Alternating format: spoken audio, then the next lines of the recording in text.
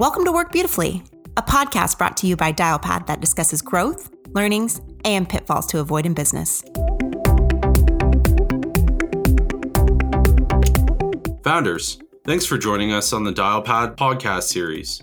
In this season, we're going to get answers to top questions that startups have. Dialpad for Good is committed to helping startups, underrepresented founders, and nonprofits through providing 10 free licenses of Dialpad Talk and Meetings for Life. To learn more about our programs, please visit dialpad.com/dialpadforgood. Hello, founders. Welcome to episode 4 of the Work Beautifully podcast. This is our last installment in the startup series. Today, we're joined by Dialpad's own Daryl Graves. He is our Director of Equity, Balance, and Belonging. Hey, Daryl, how's today going? Oh, today is going great. I'm excited to be in this conversation with you. Awesome, me too. So today we're going to be talking about equity, balance, and belonging, as well as DEI. And let's just hop into it. Okay. So can you explain to us why Dialpad has implemented an EBB program versus a DEI program? Yes. Thanks for that question. It's interesting. When we think about diversity, equity, and inclusion, DEI, a lot of times when we are approached with the narrative around diversity, my thoughts lean towards the fact that diversity as a word really speaks to differences, really speaks to someone being unique.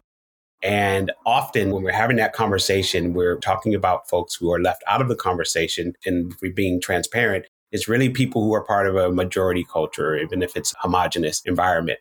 So one of the things I wanted to make sure that we emphasized was stating balance over diversity or alongside diversity, and also belonging alongside inclusion. So when we looked at changing the moniker, the way we would approach this, it was really talking about equity remaining. So that's the E.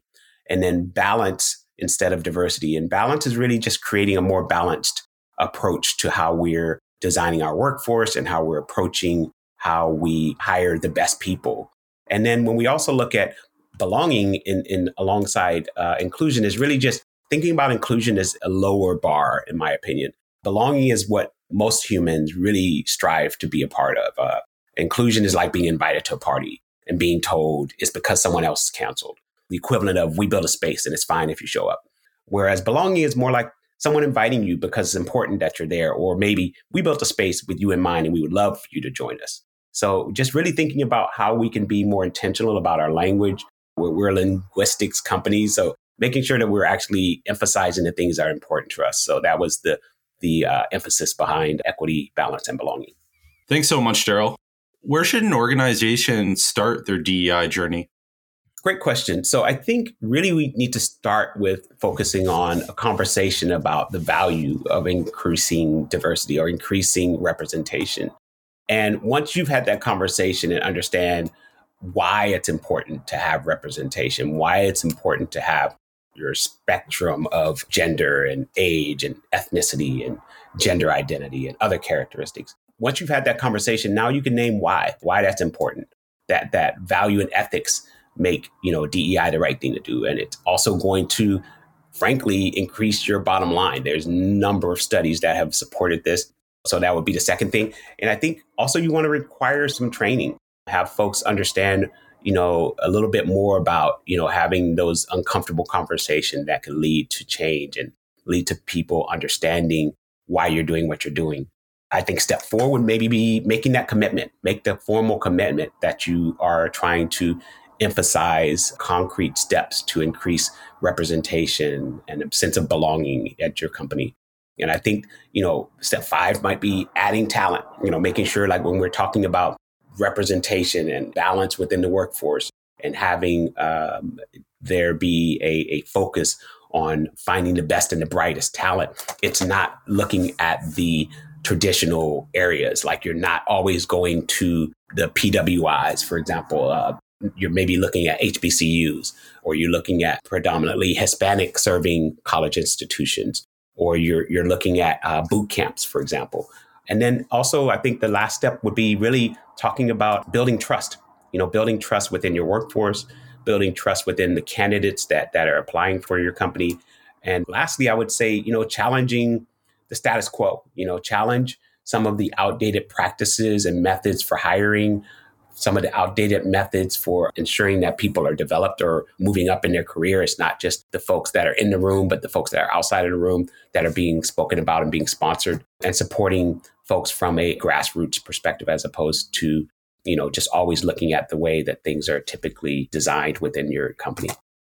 Thanks, Daryl. And what do you think are the key components to a progressive organizational culture? I think really we need to look at, empowering employees. We need to look at employee development and open communication. When we really think about how employees are empowered to ask questions, to make constructive criticisms, to also be included in conversations that are going to be critical to the success of the company, they're going to feel more empowered to be innovators, to be creators, to suggest things that are a bit outside of the box, so to speak. And then when you think about employee development, how are those same employees being rewarded for some of those efforts? And how are they being developed and sponsored and mentored to move forward in their career and even consider options outside of what they may have considered as a trajectory in their career that could actually be more passionate outside of where they're necessarily focused? So, for example, if you're an engineer, maybe you have a passion in the space of marketing, right? So what does that look like? And how can we help foster that and develop it? And then lastly, the open communication part is really just talking about how we can have, again, be comfortable having those uncomfortable conversations in a way that's going to help everyone feel like they have a voice and that they're being heard. Thank you, Daryl. That was very insightful. And for an organization, just starting out, or even those that are trying to implement a new change in culture, what are the key components to developing an EBB or DEI framework? I think one of the main components I would love to just emphasize over and over and over again is a focus on empathy.